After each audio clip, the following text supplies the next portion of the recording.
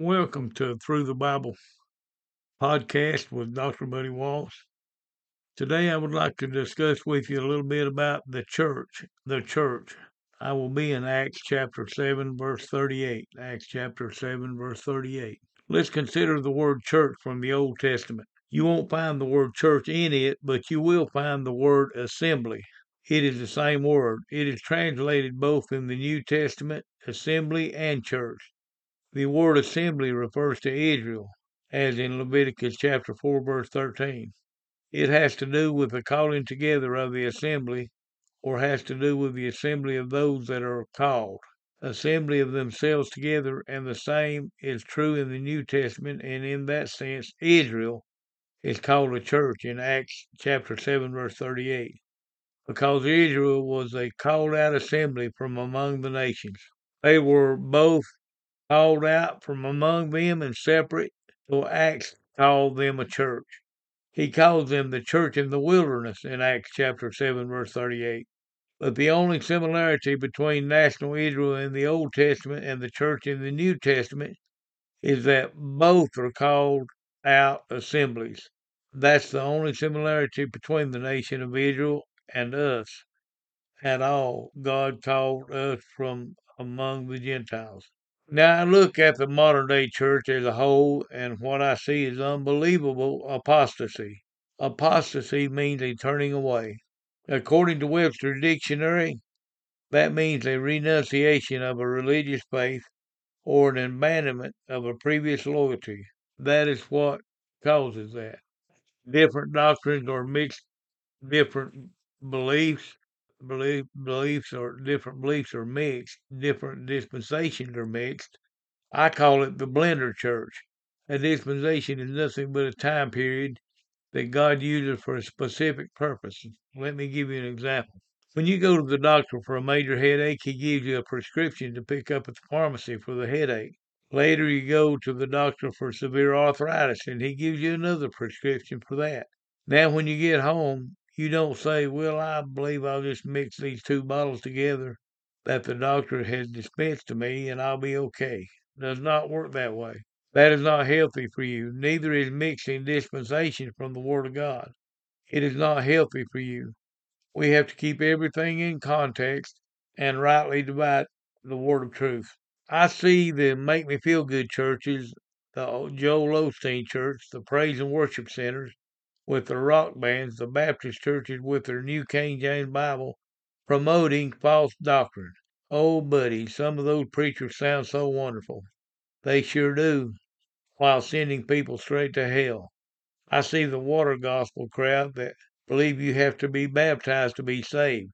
I see the lose your salvation crowd, and we could just go on and on. Folks, we have to be aware of these falsehoods. That is what I wrote my master thesis on about the false doctrines and beliefs. We are living in a watered down religious society where right is wrong and wrong is right. They make an appearance once in a while in church and think they've done God a favor. Oh, buddy, you need to quit judging people. Did you know that according to the Bible, there is nothing wrong with righteous judgment? The Bible actually promotes that. John 7:24 says this, judge not according to the appearance, but judge righteous judgment. When the book of Matthew says do not judge, it says it means to remove the mote out of your own eye first. People take judging out of context. God had an entire nation of judges. We have judges today. We have to make a righteous judgment in everything we do. You walk up to a bar and say, I believe I'll just walk in here and get me a Bud Number. No, you make a judgment call first. Should I be doing this or should I walk on up the street and try to find some lemonade? It's no different in spiritual things. It is vitally important for the church to be able to discern between good and evil, the right doctrine, the right belief, the right dispensation. It is very important to your spiritual health. Apostasy is everywhere. What the world calls good, God calls unholy. If we truly understood the holiness of God, we would lead different lives. First of all, if we truly understood the holiness of God, the church pews would be full of people every Sunday and Wednesday. Now, I'm not preaching to the choir. This is for all of us, including me. We could all stand improvement. I had a fellow get mad at me one time because I suggested that everyone get to church on time. That offended him. I was meddling then. The Lord is always on time. Can we not be on time? How much do we love God? Do we love God part time? Because part time we show up. Oh, buddy, you need to quit meddling with my comfort zone. In the New Testament church, we get the real meaning of the word church. What's it all about? We're going to look at some references on that. The church is a New Testament institution. It begins with Pentecost and it'll end with the rapture. The last person saved just before the trumpet sounds will close out the body of Christ, close out the bride of Christ. The church will be complete. God knows how many cells are in his body. He knows how many will be there before it is over. I am referring to individuals. Why don't we speed up the rapture by getting out there and doing some soul winning? I mean, get them all in and he can blow the trumpet. He's not waiting on that, but he knows how many are going to be in the rapture, and if we would get busy, who knows, it might blow a little earlier and we could get out of this mess. I said the church began in Pentecost. Some people think the church began with Paul, but it says in three places where Paul persecuted the church before he got saved. How do you persecute something when it begins with you? It was already there. Some people think it began with the Gospels. Matthew chapter 16, verse 18 says this. Matthew 16:18 says, And I say also unto thee that thou art Peter, and upon this rock I will build my church, and the gates of hell shall not prevail against it. Peter, in other words, the name Peter signifies a rock. Now, this is the first mention of the New Testament church, but if you'll notice, it is in future tense. Jesus said, "I will build my church," and the rock he's going to build it on is himself. He's going to be crucified, buried, and raised from the dead before he can build it, and so that is future. The church did not begin in Matthew 16. Some people think it started in Matthew 10 when Jesus commissioned the apostles to go out. But no, they are not a church. There is no church. There is no body of Christ yet. It is still future. Some people think that it started at the crucifixion or maybe at the resurrection when Jesus came out of the ground. They base this idea off of John chapter 20. Remember when Jesus was in the upper room with his disciples after the resurrection in John 20:22? Remember that? And when he had said this, he breathed on them and said unto them, Receive ye the Holy Ghost. Many say, All right, there is where the church started, on the day of resurrection. Remember the night before he was crucified? He's telling the disciples this in John chapter 16, verse 7. John 16:7, he said, Nevertheless, I tell you the truth. It is expedient for you that I go away. For if I go not away, the Comforter will not come unto you. But if I depart, I will send him unto you. Let's go back to chapter 7 and you will see when he is going to send him unto them. John chapter 7, verse 39. John 7:39. But this spake he of the Spirit, which they that believe on him should receive, for the Holy Ghost was not yet given, because that Jesus was not yet glorified. He couldn't send them the Holy Spirit to form the church, the body of Christ, until after his glorification, after God exalted him above all principalities and power and set him at the right hand. Acts chapter 1, beginning in verses 4 and 5. Also, verse 8. Acts 1, 4 and 5, 4 through 5 and 8. We're going to see what happened next. I have no doubt when he breathed on them and said, Receive ye the Holy Spirit, that they did right then. He told them they too, but we're talking about the formation of the body of Christ. And being assembled together with them, in other words, Jesus was just before his ascension to heaven, commanded them that they should not depart from Jerusalem, but wait for the promise. What he gave them in John 20 wasn't the promise that he promised back in John 16 when he said, If I go away, I'll send you the Comforter of the Father, which saith ye have heard of me. John 14:15 and 16. He gave them the promise of the Father, the coming of the Holy Spirit that would be with them and in them and guide them in all truth. I want to share Acts chapter 1, verse 5. Acts 1:5. For John truly baptized with water, but ye shall be baptized with the Holy Ghost not many days hence. As it turned out, it was 10 days later. But ye shall receive power after that the Holy Ghost is come upon you. Now this is not the same thing as John chapter 20, verse 22. And ye shall be witnesses unto me both in Jerusalem and in all Judea and in Samaria and unto the uttermost parts of the earth. When did the disciples become his witnesses after the resurrection of Christ? It was on the day of Pentecost. Nobody said a word about Jesus until then, even though he breathed on them back in John 20, the day he was resurrected. And this is 40 days later, he's telling this. After another 10 days, they become those witnesses on the day of Pentecost. Acts chapter 2, verses 1 through 4. Acts chapter 2, verses 1 through 4. And when the day of Pentecost was fully come, that means when the real Pentecost showed up, all others through the centuries had been a picture, but they were all with one accord in one place.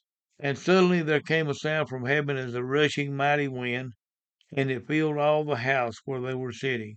Now, if you ever decide to speak in tongues, which we know does not happen, you got to have all these things going on like the rushing of a mighty wind that filled the house. Verse 3, and there appeared unto them cloven tongues like as of fire, and it sat upon each of them. You got to have something on top of your head that looks like a flame of fire. And they were filled with the Holy Ghost and began to speak with other tongues as the Spirit gave them utterance. Now, other tongues means other languages. As you read through this passage, the reason they spoke with other tongues was human languages, was to get on the streets that day and do some street preaching. The first time they witnessed on the risen Savior, 3,000 people were saved that day. 1 Corinthians chapter 12, verses 12 through 14. 1 Corinthians 12, 12 through 14. For as the body is one, in other words, your human body is one unit, and hath many members, and all the members of that one body, being many, are one body, so also is Christ. He has one body. He has many members. Verse 13, for by one Spirit are we all baptized into one body. And that's what happened on the day of Pentecost. He said that in Acts chapter 1. He said, you'll be baptized with the Holy Ghost not many days hence, baptized into the body. Whether ye be Jews or Gentiles, whether ye be bond or free, and have been all made to drink into one Spirit. Verse 14, for the body is not one member, but many. So when the Holy Spirit came, he baptized those 120 believers in the upper room, and that formed the body of Christ. And it began to grow from that day on. Ephesians chapter 4, verses 4 through 6, and also 15 and 16. Ephesians 4, 4 through 6, 15 and 16. There is one body, that's Christ's body, and one Spirit, the Holy Spirit, even as we are called in one hope of your calling, the hope of the resurrection. One Lord, Jesus Christ, one faith, Christianity, one baptism, the baptism of the Spirit, one God and Father of all, who is above all and through all and in you all. And, verse 15, speaking the truth in love may grow up into him all things, which is head, even Christ, from whom the whole body is fitly joined together. One body, which laid it, his formation on the day of Pentecost. The word that's translated as church is found 115 times in Scripture in the New Testament. It is Ekklessia, ecclesia, and is used 3 times in a secular sense.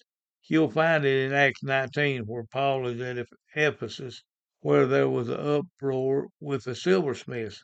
Acts 19:39, Acts 19:39 through 41, tells us that a riot took place. 3 times they called this group of angry men an assembly. It's the same word. That was the town council in this case. They were called together over Paul and his preaching. Called together is a basic definition of the word. One time it is used concerning Israel. I gave you that when I mentioned Acts chapter 7, verse 38. About 16 times, ecclesia refers to the body of Christ as a whole. That is the word church, referring to all believers, living or dead, everywhere compose the body of Christ. In 1 Corinthians chapter 1, verse 2, Paul says, all that are in every place call upon the name of Jesus. They're part of the body of Christ. 95 of those times, roughly 93%, the word church in the New Testament refers to a local church in a town. Upon the church of Ephesus, and to the church of Laodicea, and to the church of Thyatira, each of these are a local body of believers. So even though the word means all believers everywhere, it also narrows down to this in the church. It is a given church. You find all the gifts of the Spirit. Now let me clarify. All that are operative today, and I'm not talking about the charismatic stuff, that's all of the picture altogether. You find all these gifts in a local church. All gifts might not be fully utilized in all churches, but we are to use our gift to edify the church or build it up. Although the gifts are in the local church, they're not all necessarily operative. It depends on you and me whether our gift is operative or not. God is not going to make us edify the body, but if we will do it, then the local church has everything it needs. At first, there was only one church. You've heard people talk about the invisible church or the universal church. The universal church is not something you join. That's something you become part of when you got saved in the body of Christ. Now, I'm not talking about universalism. That's different. The first churches met at the home for the first 3 or 4 centuries. There was no such thing as church building during the early years of the church age. Christians met in homes, and you find it throughout the New Testament. Paul talks about the church in the house of Philemon.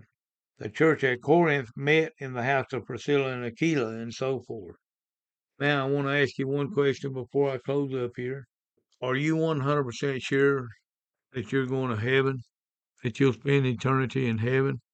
You know, the Bible wants you to know that you're sure. It says in 1 John chapter 5, verse 13, that you may know that you have eternal life. And the only way we can gain that eternal life is to first recognize that we are a sinner. We all fall short of the glory of God.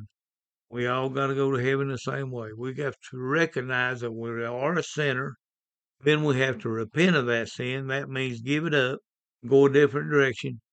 You know, you can repent 1,000 times, won't do you one bit of good until you actually forsake that sin or give it up, go in a new direction. And then believe in the finished work of the cross, that the Son of God came to this earth in the flesh, that he died for our sins, he was crucified on the cross, then he was placed in a grave, and 3 days later rose from the grave, and is right now sitting at the right hand of our Father, interceding for you and I. That is the only way you'll gain eternal life, is believe in the finished work of the cross. Repent and believe. I hope you enjoyed this, and we'll catch you down the road. Dr. Buddy Walls signing off.